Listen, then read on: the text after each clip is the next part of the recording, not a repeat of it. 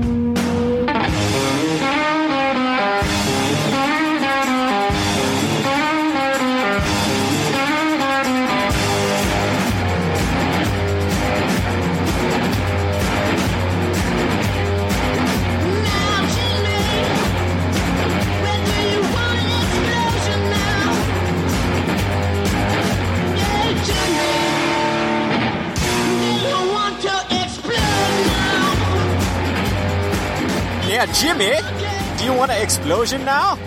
Hey, Paul? No. That would be terrible.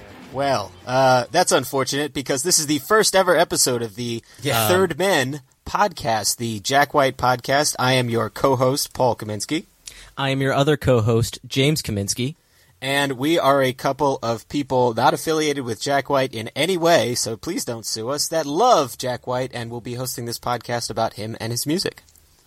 And if you haven't gathered from the fact that our voices are pretty much the same... What are you talking about? I don't know. But we're probably confusing the audience. They probably think this is some kind of mind trip. Anyway, we're brothers. We are brothers. It's true. So, James, will you walk with me, Susie Lee, through the podcast and the kinds of things we're going to be covering on this show? I'd love to, but those aren't the lyrics. Okay. We'll lose all that. Yeah, all right. Well... on the podcast, we're going to be covering a variety of topics in and around the fandom associated with Jack White. James and I have been Jack White fans for, about 15 years now or so? Something like that, yeah. First gen, if you could call us that, and I don't think you can. No, you can't. No. But we're pretty close. We started following him pretty early in his career.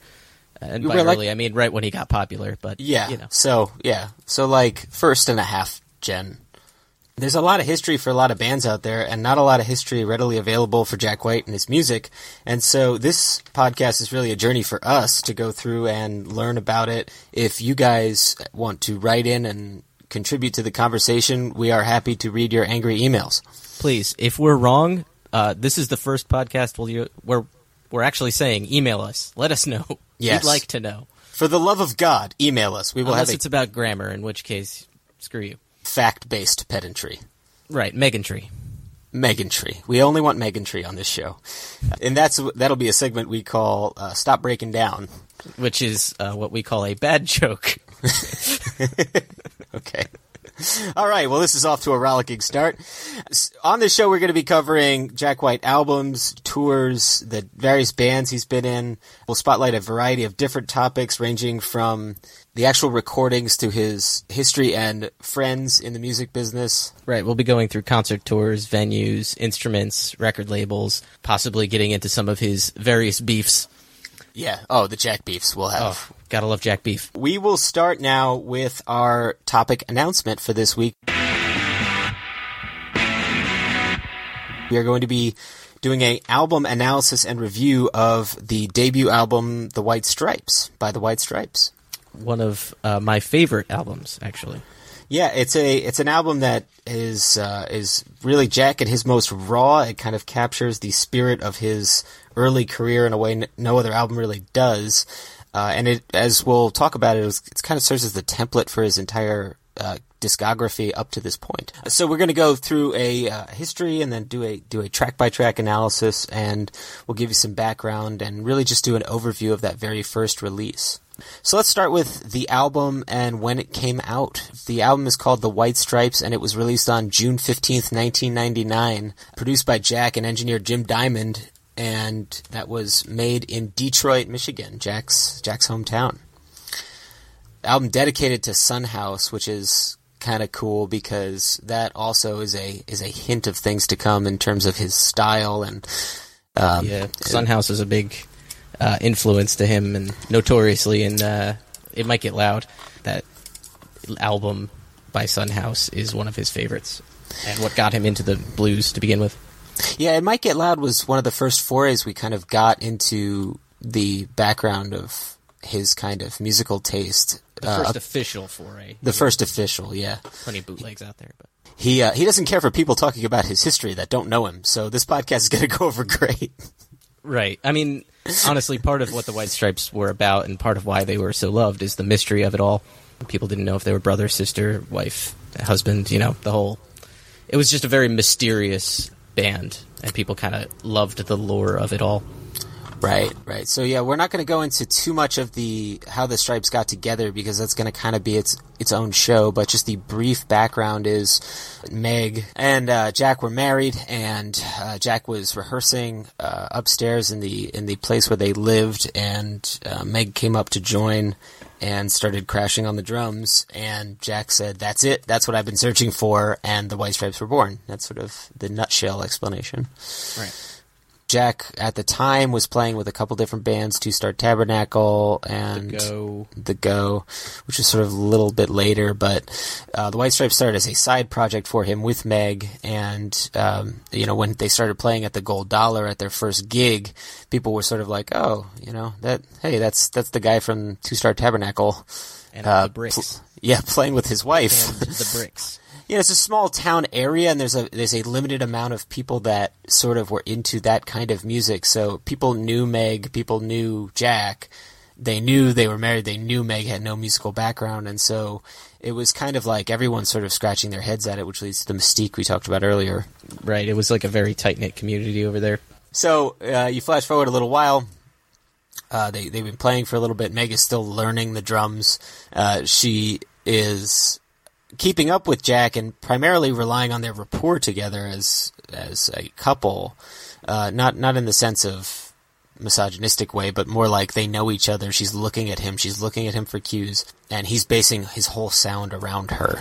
One thing that should be noted, though, is that she wasn't really learning the drums so much as she was just banging on the drums, which Jack liked. I'm not trying to say that as a mean thing, but she was just hitting the drums. Right. She would. Yeah.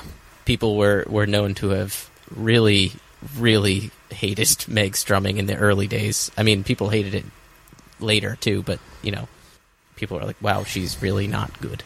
But at the same time, Jack kind of liked that, so that was the whole... he based the Stripes, the whole point of the Stripes is based on that, as he would put it, childlike drumming.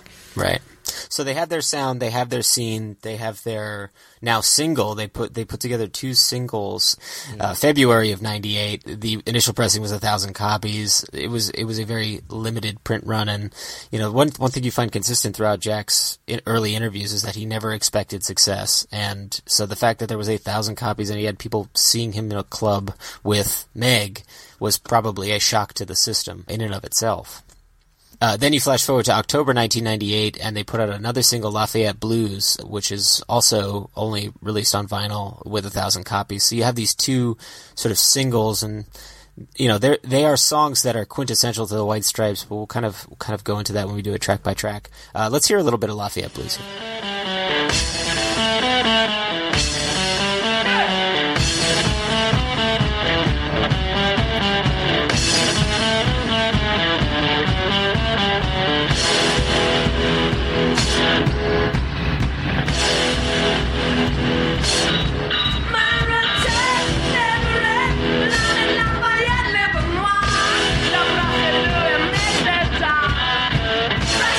Myself, ripping my stick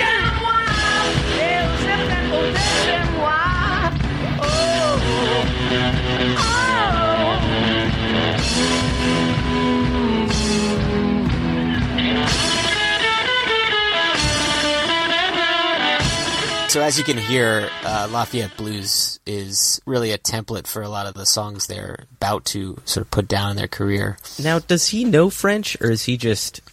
Well, yeah, let's talk a little bit about Lafayette Blues now. The French in it is mostly him listing the French street signs in Detroit. Really? Yes. So you have Marinette, Leverett, Lanette, Lafayette, Livernois.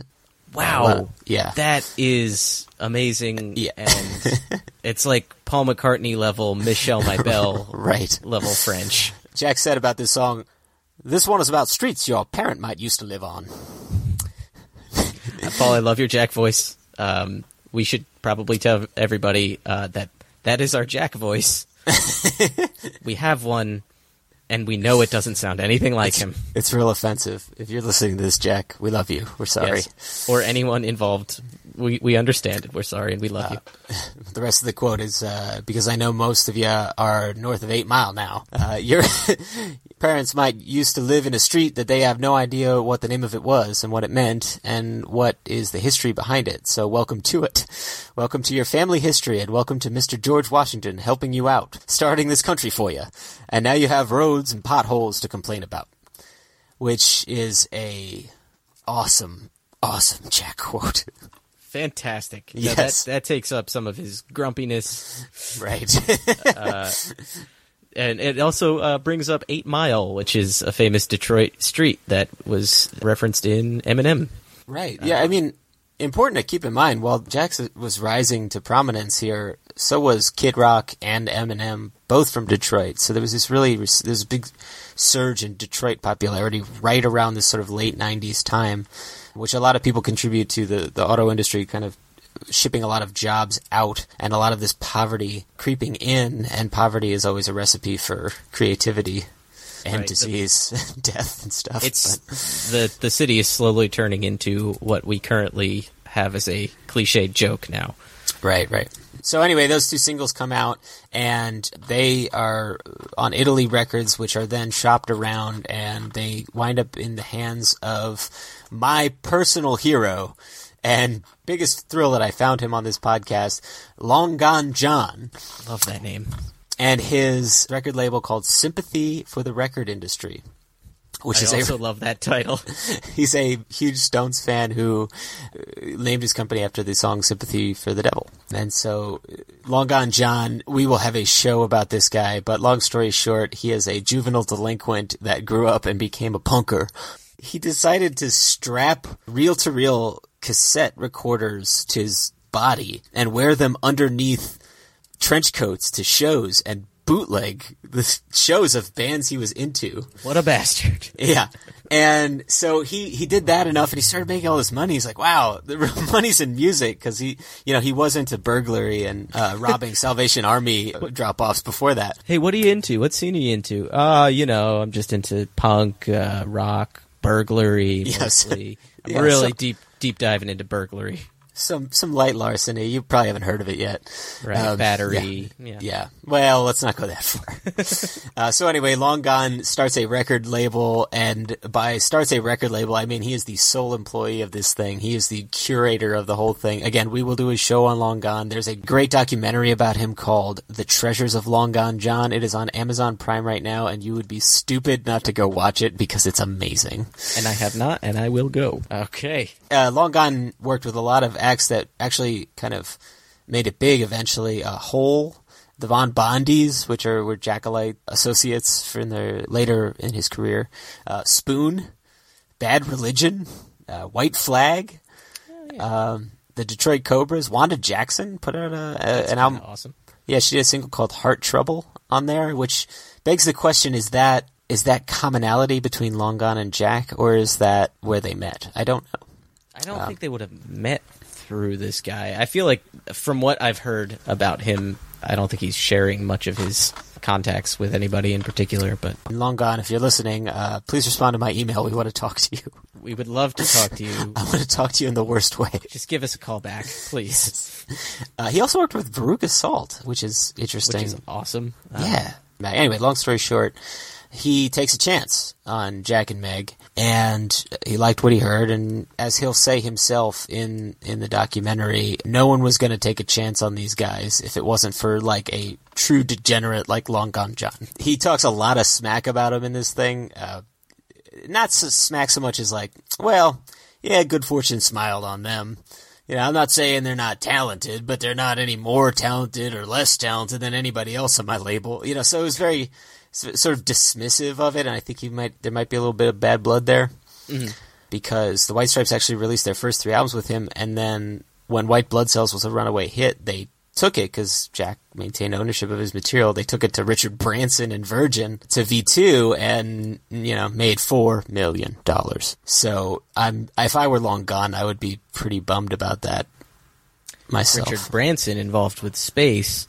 Jack White just launched a space probe. Conspiracy? We'll never know. That was my mind blowing. Alias is a show about a spy.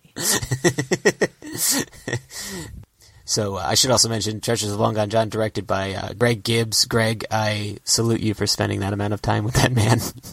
And I also am envious of you. So that's the atmosphere we're getting to. So the White Stripes had a stage act. Jack had a lot of material. He was writing the songs and doing covers that he and Meg got behind together. And really what you hear in this first album is not so much their stage act song for song, but what you hear is their act as a group in full showcase. It is an explosive record. It is almost all original songs. And we mentioned this before in the podcast. I will mention it again. Each song is really a template for what Jack White would do later in all his other groups. The credits on the album, of course, Jack is on vocals, guitar, piano, and he co-produced it with Jim Diamond, who is a guy whose name will be popping up a lot in the early career of the White Stripes. Jim Diamond worked with Jack at the Ghetto Recorders studio in Detroit, Michigan, and as Jim Diamond kind of puts it, they cut the record in about 7 to 10 days, which sounds really brief. Yeah, that's really quick. And that's cutting it, mixing it, like all of it. Like back to front. A week. A note on Jim Diamond, another Jack connection with him is that he was also a member of the Dirt Bombs, who was basically the rival group in Detroit of the White Stripes. The Dirt Bombs, who are awesome, by the way. Yes. And if you haven't heard them, you should definitely check them out. Watching Soul Train on a Friday night. All the young ladies looking out of sight. Close my eyes and I started to dream. So Jim Diamond is working with them, again, in about a week.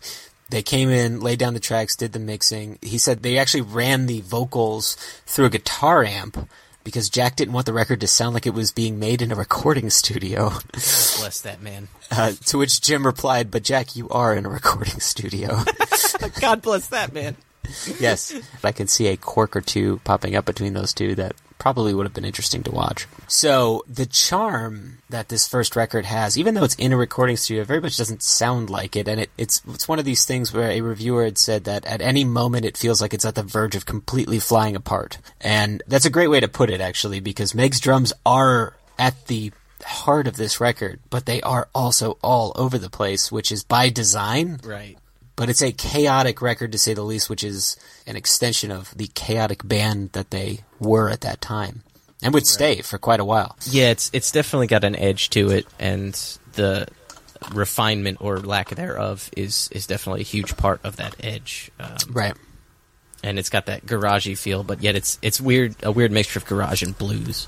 Yeah, that's another thing, we'll harp on a lot in this show is, the part of the appeal for Jack White is that he is the extension of the Creams of the world, the Led Zeppelins of the world. Those types of bands, he is the next one in the set.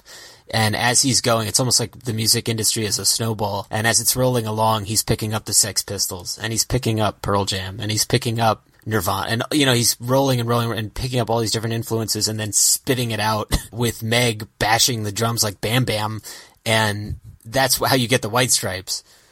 You're like a caveman, Meg. Is a quote he would say often. Yes. Love it.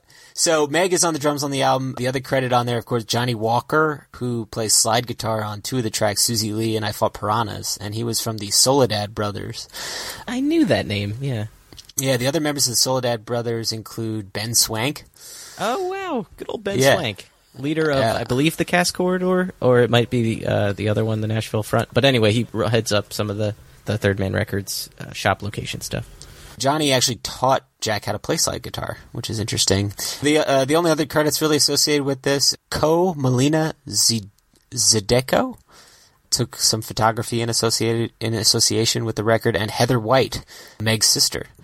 Now, is it Zydeco, like the music? It is Melina Zydeco. So yeah, let's get into track by track, shall we? Yeah. Let's start with the first song on the album, Jimmy the Exploder.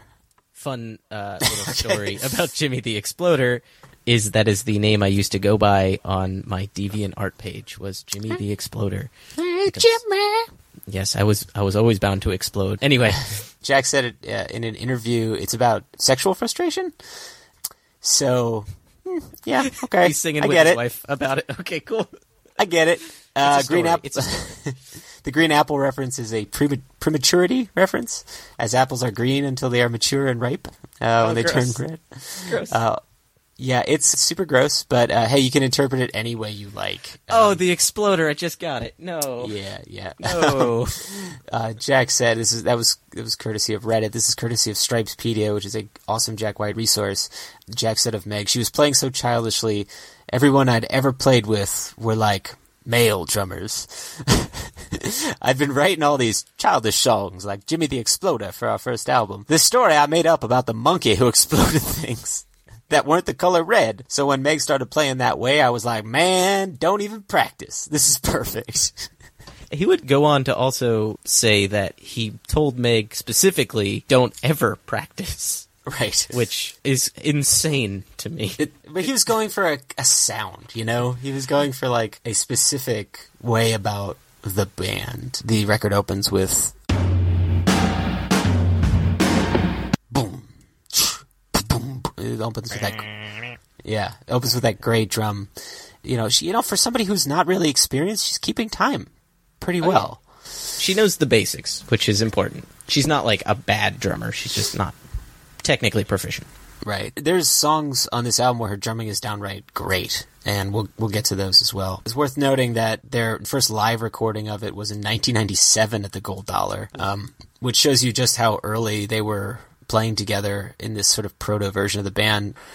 It's one of my favorite songs. It's a high-energy opener. It's one of the best album openers you could have asked for in terms of sequencing on this thing, partly because of that big drum opening. And it's reflective of their live set in terms of tone. It's a real, like, kick in the door, something to prove kind of song. And relatively short, like most tracks on this album. So they're in, they're out, they've exploded at you, and then they go on to the next thing, which is...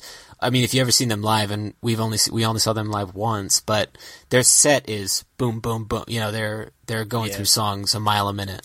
Yeah, they continuously keep just moving and moving and moving, which is kind of nice, and it keeps it fresh, especially on this album. Some of these songs and some of these beats can be a little grating if they were to go on any longer, but they know exactly when to stop. Speaking of which, that song blends into Stop Breaking Down, which is track 2, and it's a cover. And, this is another one of those songs that is quintessential of the White Stripes. You have this loud rocker to open things, and then you follow it up with a blues standard. And it's really in 2 songs, Jack and Meg set the precedent for their entire musical career. And it's maybe my favorite Jack cover of all time. Of all the covers that he's done over the years, I think this one is by far my favorite. It was originally written and performed by Robert Johnson as the Stop Breaking Down Blues from the 30s, I think 1937. And it was really only commercially available up until the 1960s. That's when it started to get into people's hands. And you can see, because the explosion of people covering this song really starts there, and the most famous of which being the Rolling Stones covering it. Let's hear a little bit of the Stones doing this song. Every time I'm walking all down the street, some pretty mama stop breaking down on me, stop breaking down.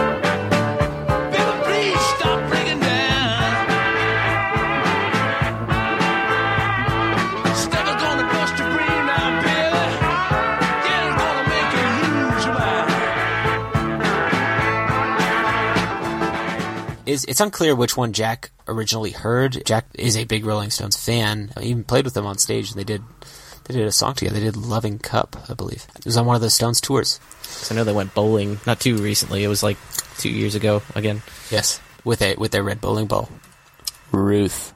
Thank you. It's unclear whether he heard the Stones version first or the Buddy Guy cover in 1968. It could be either, honestly. But honestly, knowing him, he probably could have dug up a vinyl from the 1930s and found it from that, too. That's also true. Eric Clapton also famously covered this song, and Todd Rundgren on Todd Rundgren's Robert Johnson tribute album. It was just called Todd Rundgren's Johnson, which is amazing. Oh my gosh. Eric Clapton's was a little more tastefully titled Me and Mr. Johnson. Well, for a Philly man, I'm not expecting any less, so... Right. It's a beautiful song. It's great. So that brings us actually to the first single on the album, The Big Three Killed My Baby, and this will be our Song of the Week, which we will kick off by bringing in our third man for this week, Mr. Michael Cass Eric Jezaitis, the fourth. Hello, the third. The second. Hi, Mike. Hi, guys. How are you? The only. The one, the only. There's too many anyway. So there's three men. Three's plenty. Three is plenty of men. Mike, how long have you been into Jack White? It started with, I guess, White Blood Cells. When Fell in Love with the Girl came out, that was kind of like, what is this music that I have no clue that it sounds like today?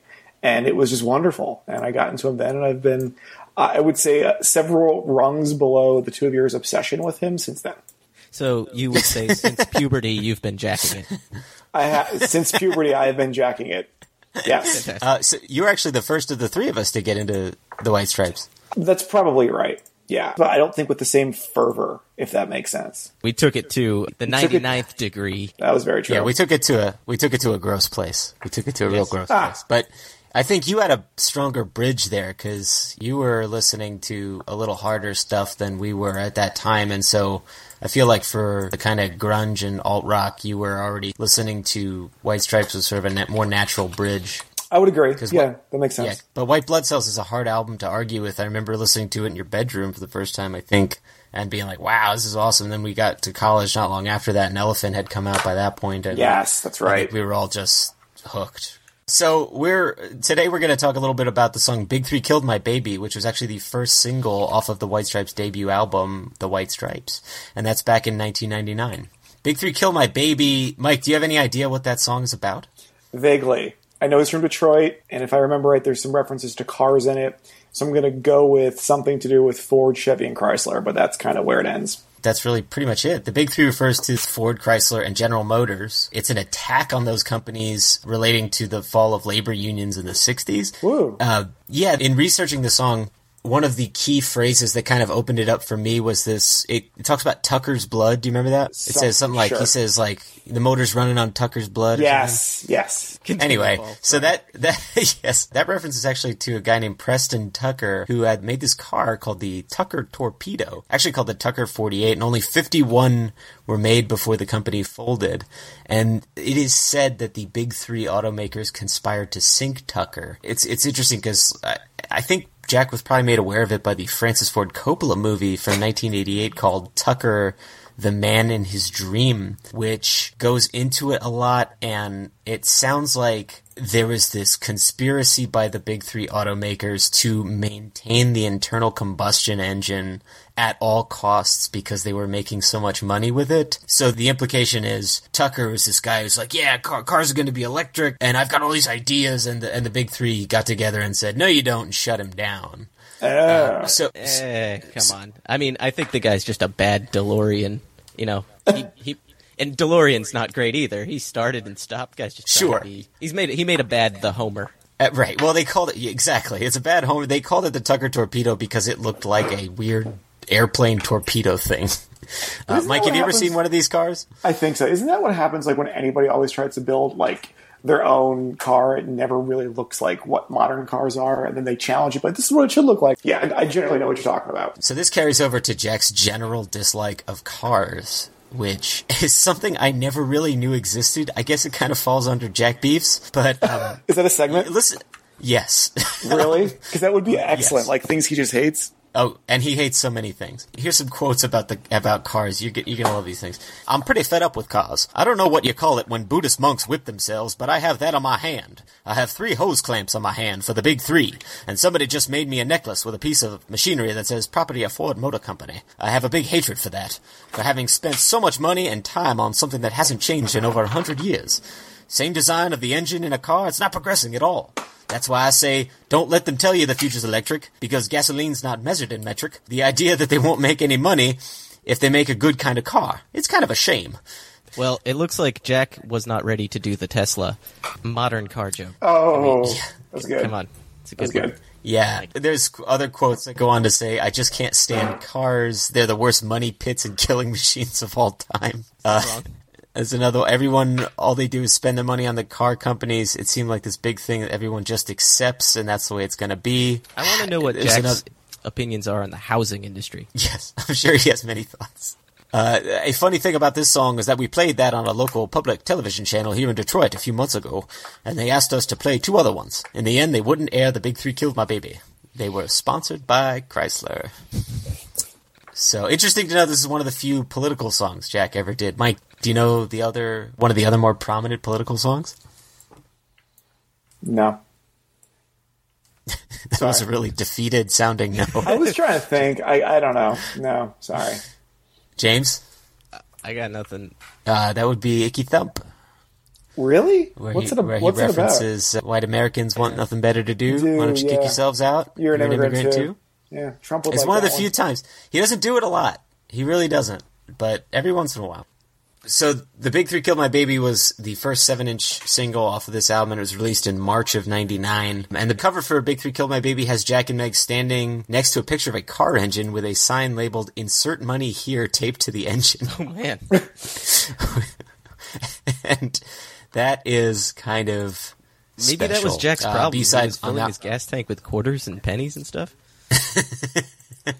That could That's a do quick it. way to- No cars run on copper to my knowledge, so I don't know. Bad call, The man. B-side of this song was Handsprings, which is one of my favorite Jack I songs. do like that song. I've never heard that one. It's a good one. It was Yeah, one of it's the really, really first good. he recorded, isn't it? Yeah. So why don't let's play a little bit of Big 3 Killed My Baby.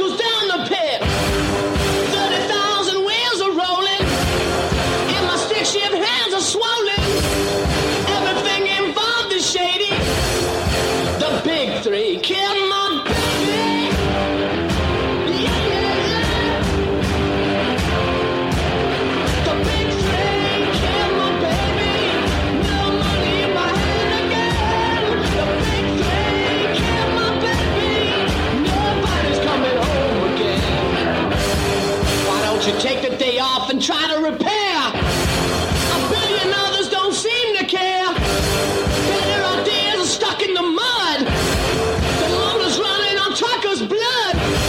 Don't let them tell you the future's electric. Cause gasoline's not measured in metric. 30,000 wheels are spinning. And oil company faces are grinning. And now my hands are turning red. And I found out my baby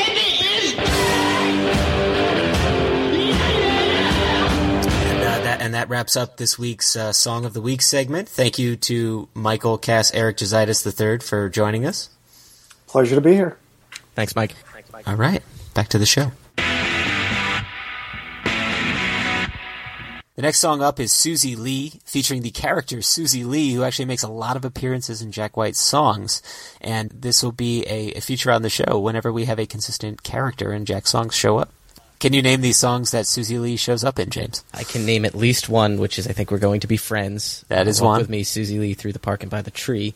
That's the only one I can think of right now. The album Get Behind Me, Satan is dedicated to Susie Lee as a concept. I'll be damned. Yeah, the rumor is that Susie was a childhood crush of his, although it's likely that if that is not the case, that Susie Lee is just an idealized naming convention for that kind of childhood crush, like the little redheaded girl kind of thing. Yeah. All right, I would have assumed it was Rita Hayworth, but Oh, in a place so seedy. in a place so seedy. Yeah, I mean, imagine if Jack had gone and married Susie Lee, then he would be Jack Lee, and everyone would think he's some kind of weird mashup of Jackie Chan and Bruce Lee. Oh, shooting everybody down with his 33? Oh, Jackie Lee! That is perhaps another reference to Susie Lee, because It's if possible. Jack would have taken her name as his last name. Jackie Lee off the Dead Weathers album Dodge and Burn. Yes, that let's get that count up to 4 on Susie Lee, and if anyone has any others, please send them to us. This is one of the few tender moments on the album. This and Sugar Never Tasted So Good are kind of the sweetest it gets here. Mm-hmm. The playing is a departure from where you wound up in terms of style, but the slide really works on this album. It sounds like someone digging a grave. Dun, Really dun, dun, dun, dun, dun. Let's hear some of that.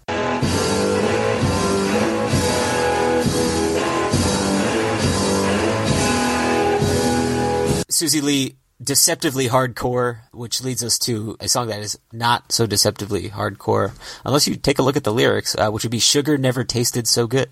Honestly, one of my favorite songs off the album, probably for that reason, because it sounds so different. I really like this song a lot. Via Stripespedia, again, thank you, Stripespedia. Most commonly believed to be about Jack falling in love with his dream girl, who's, as a result, has complete control of him, which is a common theme in Jack White songs, people controlling one another in relationships. There's the allusion to puppet strings, really, really great poetry on Jack's part.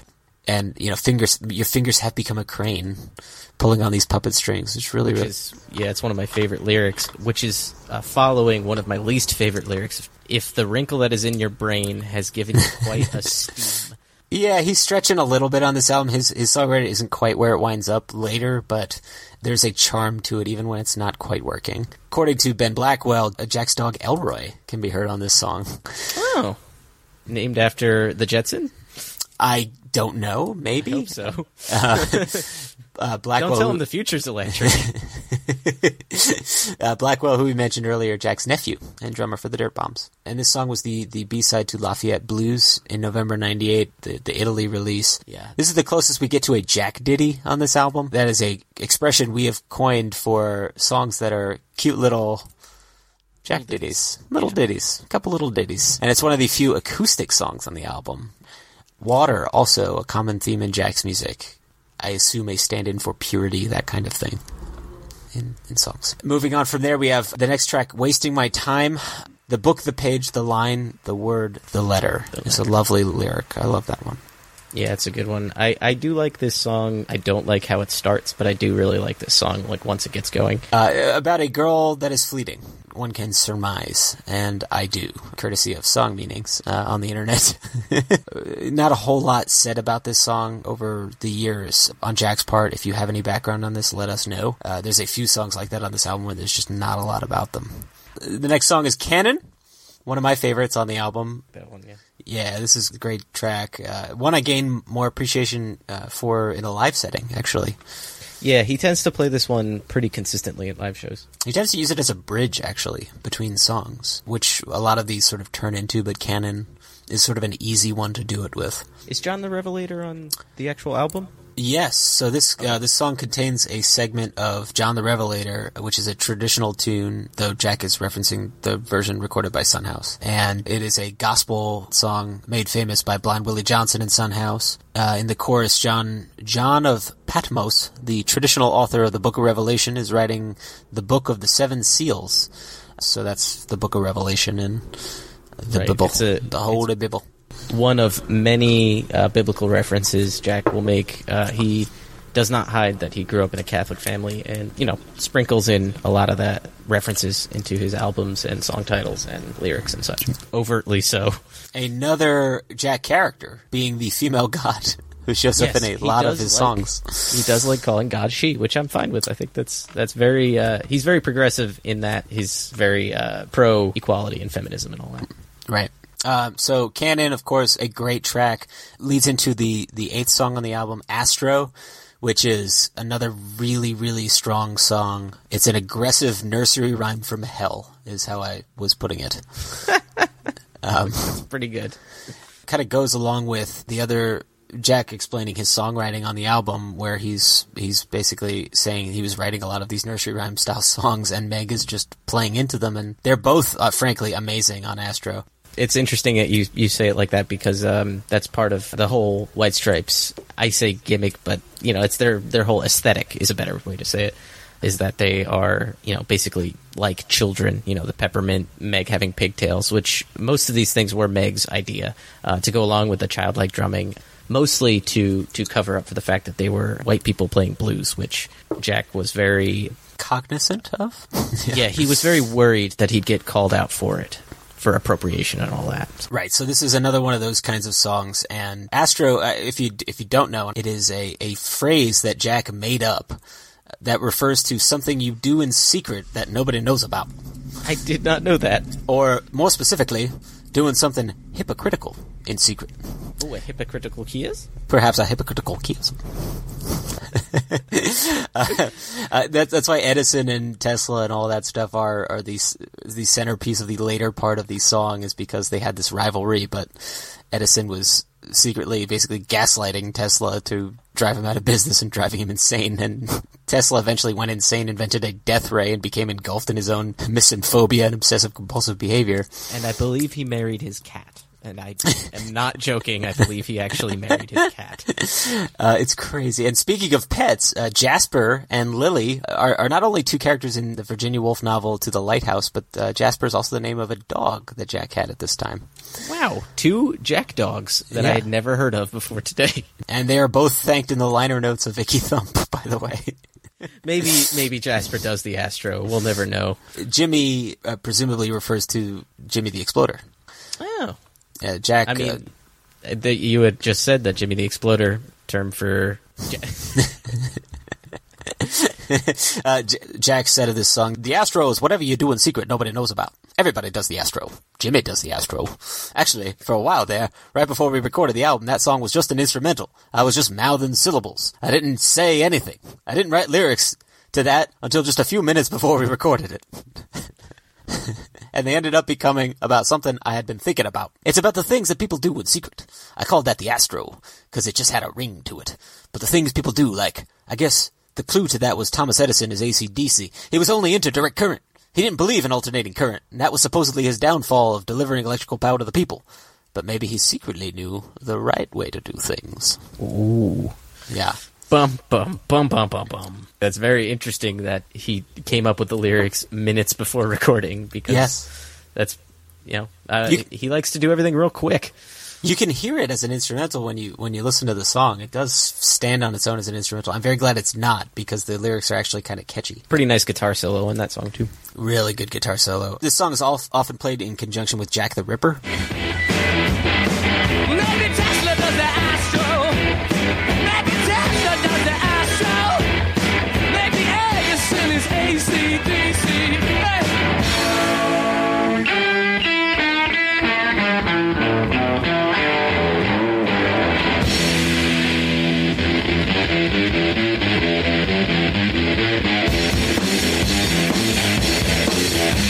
I'm walking down the street late at night. Jack the Ripper, Jack the Ripper. Bullets golden, suffer heel. Jack the Ripper, Jack the Ripper. Hey, back it lonely, I said it lonely. Got it buggy, back and busting on the Jack the Ripper.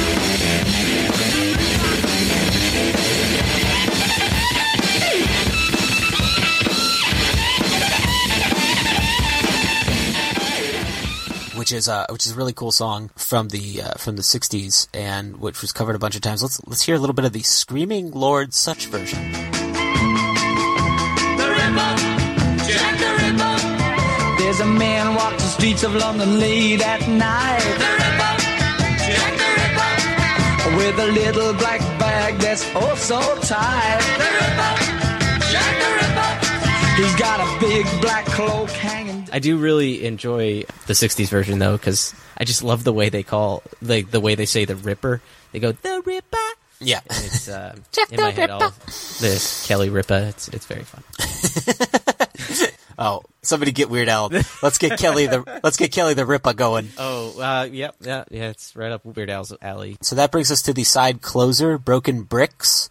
Broken Bricks, it's got some minimalism going on there. I think, it's a driving song. It's relentless. It's partly because of that bell, and that's actually one of the things Jim Diamond recalled specifically as really having enjoyed about this album is that he got to ring this school bell Jack was obsessed with. Throughout that song, you hear this bell going, and it's not a cowbell, it's a school bell. So that's interesting. It's one of my favorite guitar riffs is on Broken Bricks because it's really fast-paced, and I don't know, it's a nice tempo, and Meg keeps up with it really nice. And it breaks down a couple times. Well, stop breaking down. Into some nice guitar work, which is, in my opinion, some of the nicer guitar work on the album. And that brings us, that's the side closer of side A. So that brings us to side 2.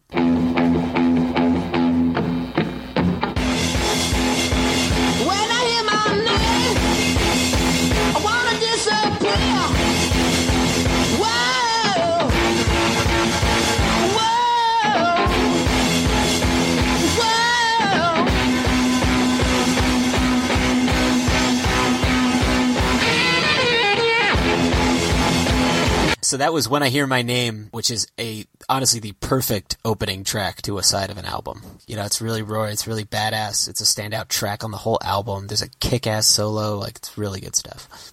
I'm assuming it's because, like Ringo, he forgets his name quite often and needs people to tell him. So when he hears his name, he instantly... It brings us to Do, which I love this song. As James will attest... I gained an appreciation for this song via a very drunk person at Madison Square Garden. Just going to say, that's when I started really liking this song too. James, this guy, we were walking out of a solo show at Madison Square Garden. It was the one he played with Run the Jewels. And so we were walking out, and this very drunk man was screaming, I really wanted him to play Do. He just kept going on about Do, and we engaged him in conversation, and as we were talking, the more I was like, yeah, Do, yeah, it's a great song. So I've grown to appreciate it since then. It's kind of a little more grown up than the other ones on the album. I was going to say, I feel like it would fit really well into White Blood Cells, which is a very thought-provoking, lyrically masterful work. And right. I think Do has that mastery of lyrics that he has. It's also the through line of Under Great White Northern Lights. The more I was thinking about the song and looking at the lyrics, and I was thinking more, this was co-written with Meg. A lot of them supposedly were. I'm not sure how much Meg was really involved in it. Jack can tell us one day when he writes a damn book. But, Meg famously suffers from social anxiety. The song is about social anxiety. It's about either Jack or Meg or whoever it is, it's being scared to be honest with people because they feel like they'll use it against him. So he takes a gulp and acts funny, is one of the lines in there. And so it's kind of interesting. It was foreshadowing of the White Stripes breakup, which was, precipitated by Meg's social anxiety. As she was told to do as a child, speak softly and carry a big stick, like Theodore Roosevelt said. She said in an interview that she did both. She's now speaking softly and carrying 2 big sticks. Yes, she is. There's a sick rendition of this song, by the way, on the Peel sessions, but Jack's equipment actually breaks halfway through it. Oh, yeah. He's having an electrical problem. Or yeah. I believe the electronics have gotten the better of me. Yeah, he could have used a screwdriver, which is the next song on the album. That's what we'd like to call Nailed It. Jack, a quote, again, via Stripes Peter, we were just goofing around. We just started doing this riff, and there was this screwdriver laying there in the room. So I started singing about it. And what I'd do with it, being angry. We thought it sounded really good, and we thought, why don't we work on this? He also said, I'd gotten threatened that week, just walking up the street. And screwdriver was retaliation. This feeling that I owe somebody, I don't even know something, and that at the same time my life is threatened. Like the line, I love people like a brother now, but I'm not going to be your mother now. I don't need to owe anybody. I need to protect myself. That brings us to another cover on the album, One More Cup of Coffee, written by Bob Dylan on his album Desire in 76, I think. I won't pull any punches. I like the Dylan version better. I, too, like the Dylan version better. It is not my favorite track on the album. It's cool to hear him doing a Dylan cover, and it's a departure from the source material, which makes it, I think, a successful cover. It's just not one I care to listen to. I listen to it, but I definitely prefer Dylan. But it's interesting to hear that he's listening to Dylan, because him and Dylan share a lot of the same kind of voice of the people kind of feeling. in their music.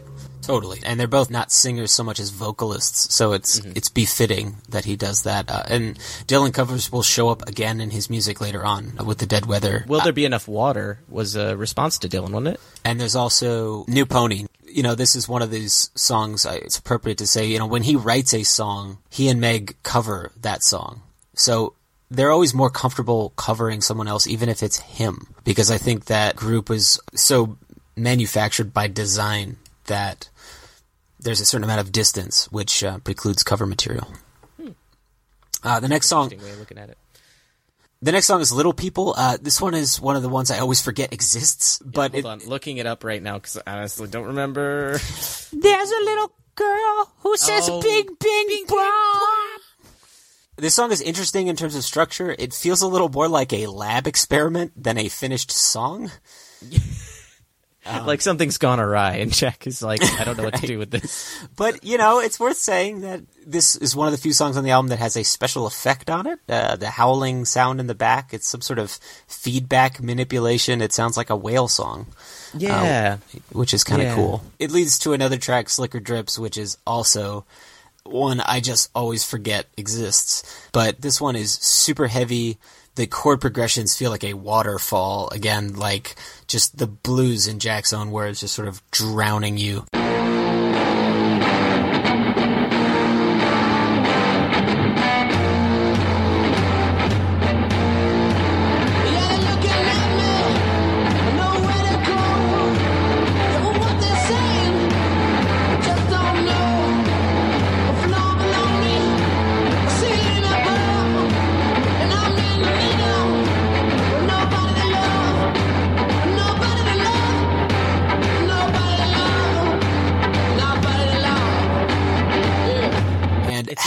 I remember often, mostly for the title. I really enjoy the title, Slicker Drips. Reason.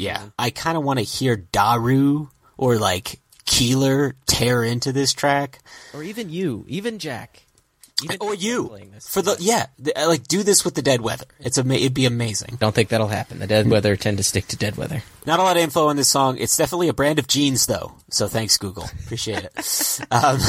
That brings us to St. James Infirmary Blues, which is... me down to St. James Infirmary.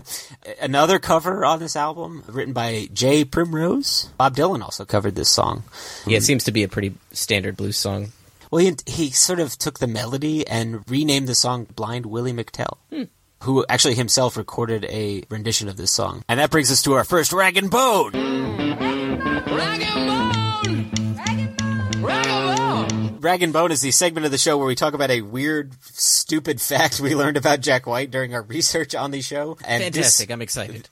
Yeah, this week's Rag and Bone is in association with the song St. James Infirmary Blues. The song, when Blind Willie McTell recorded it, titled it Dying Crap Shooters Blues. Fantastic. Yeah. Probably had a lot of slicker drips when he was crap shooting. Yes, so that brings us to... He had one more cup of coffee, and boy, did he do. Yes. So this song this song is also known as Gambler's Blues. It came out like a cannon, and he felt like he was wasting his time.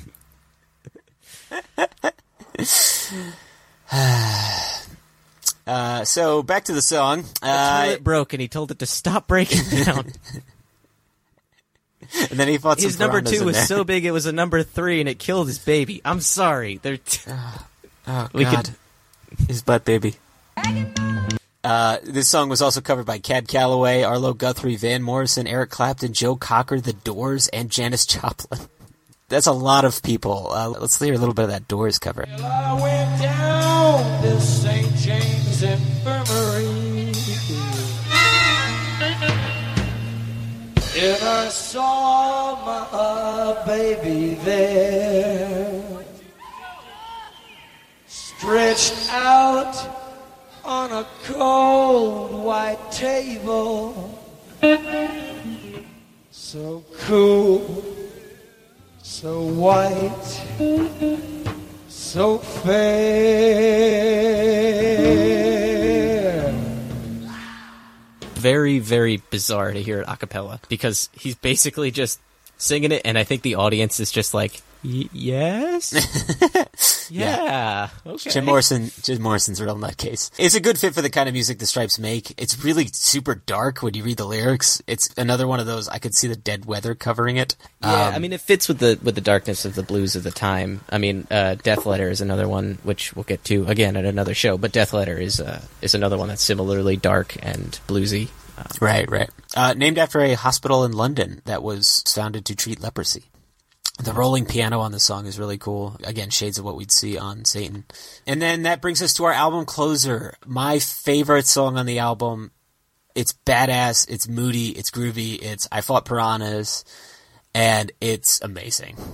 I do like this song a lot and really enjoy it live. Most notably, I think he does it in Blackpool Lights, the show. It is amazing. That's where I gained an appreciation for this whole album. I think the earliest official White Stripes concert footage released. I believe so. I think it's from the Elephant era, but really good film. If you don't know about it, look it up. Fantastic.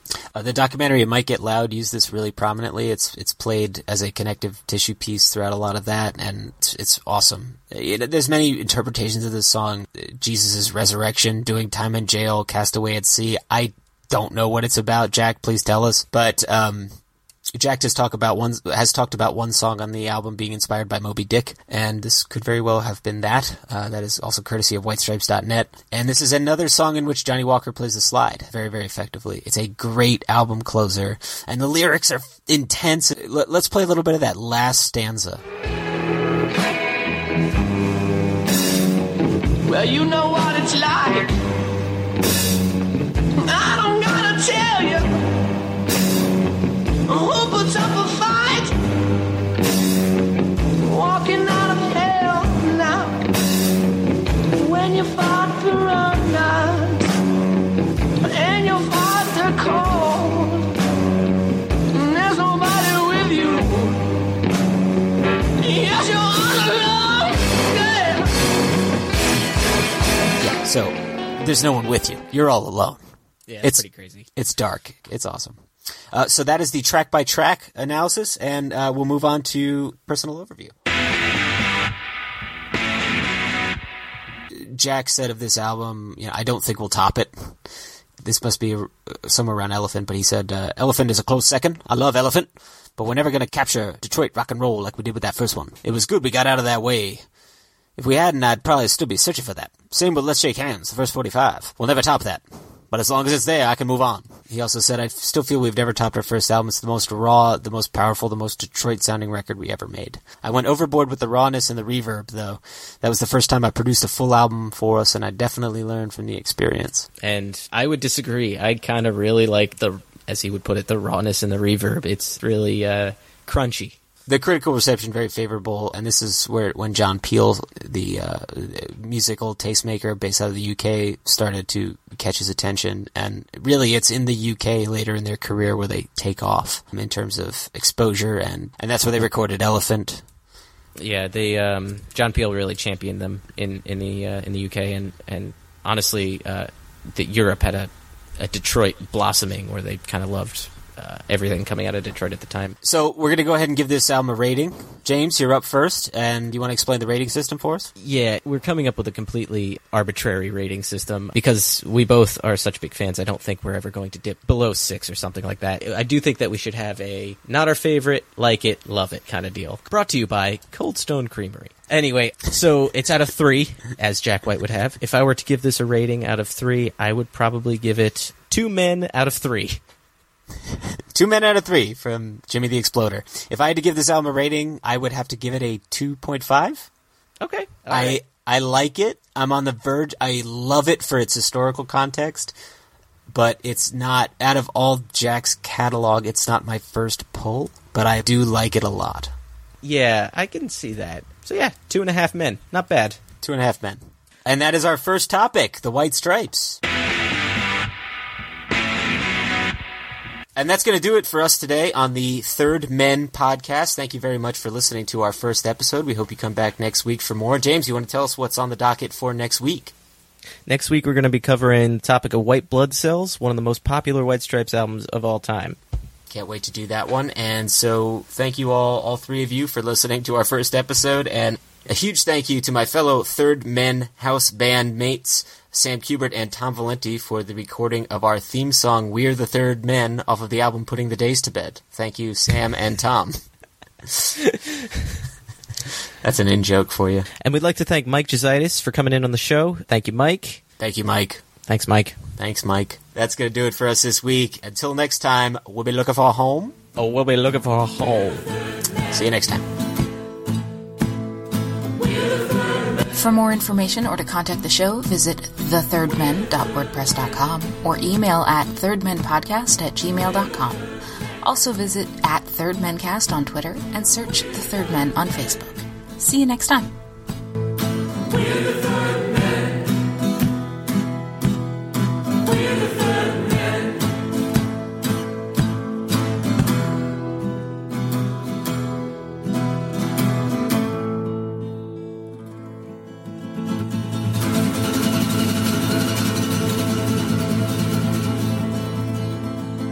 The next song is Little People. This is one of those ones I always... Did I just burp weird? I don't know. Did you hear that gunshot through my mic? Yes. Cool.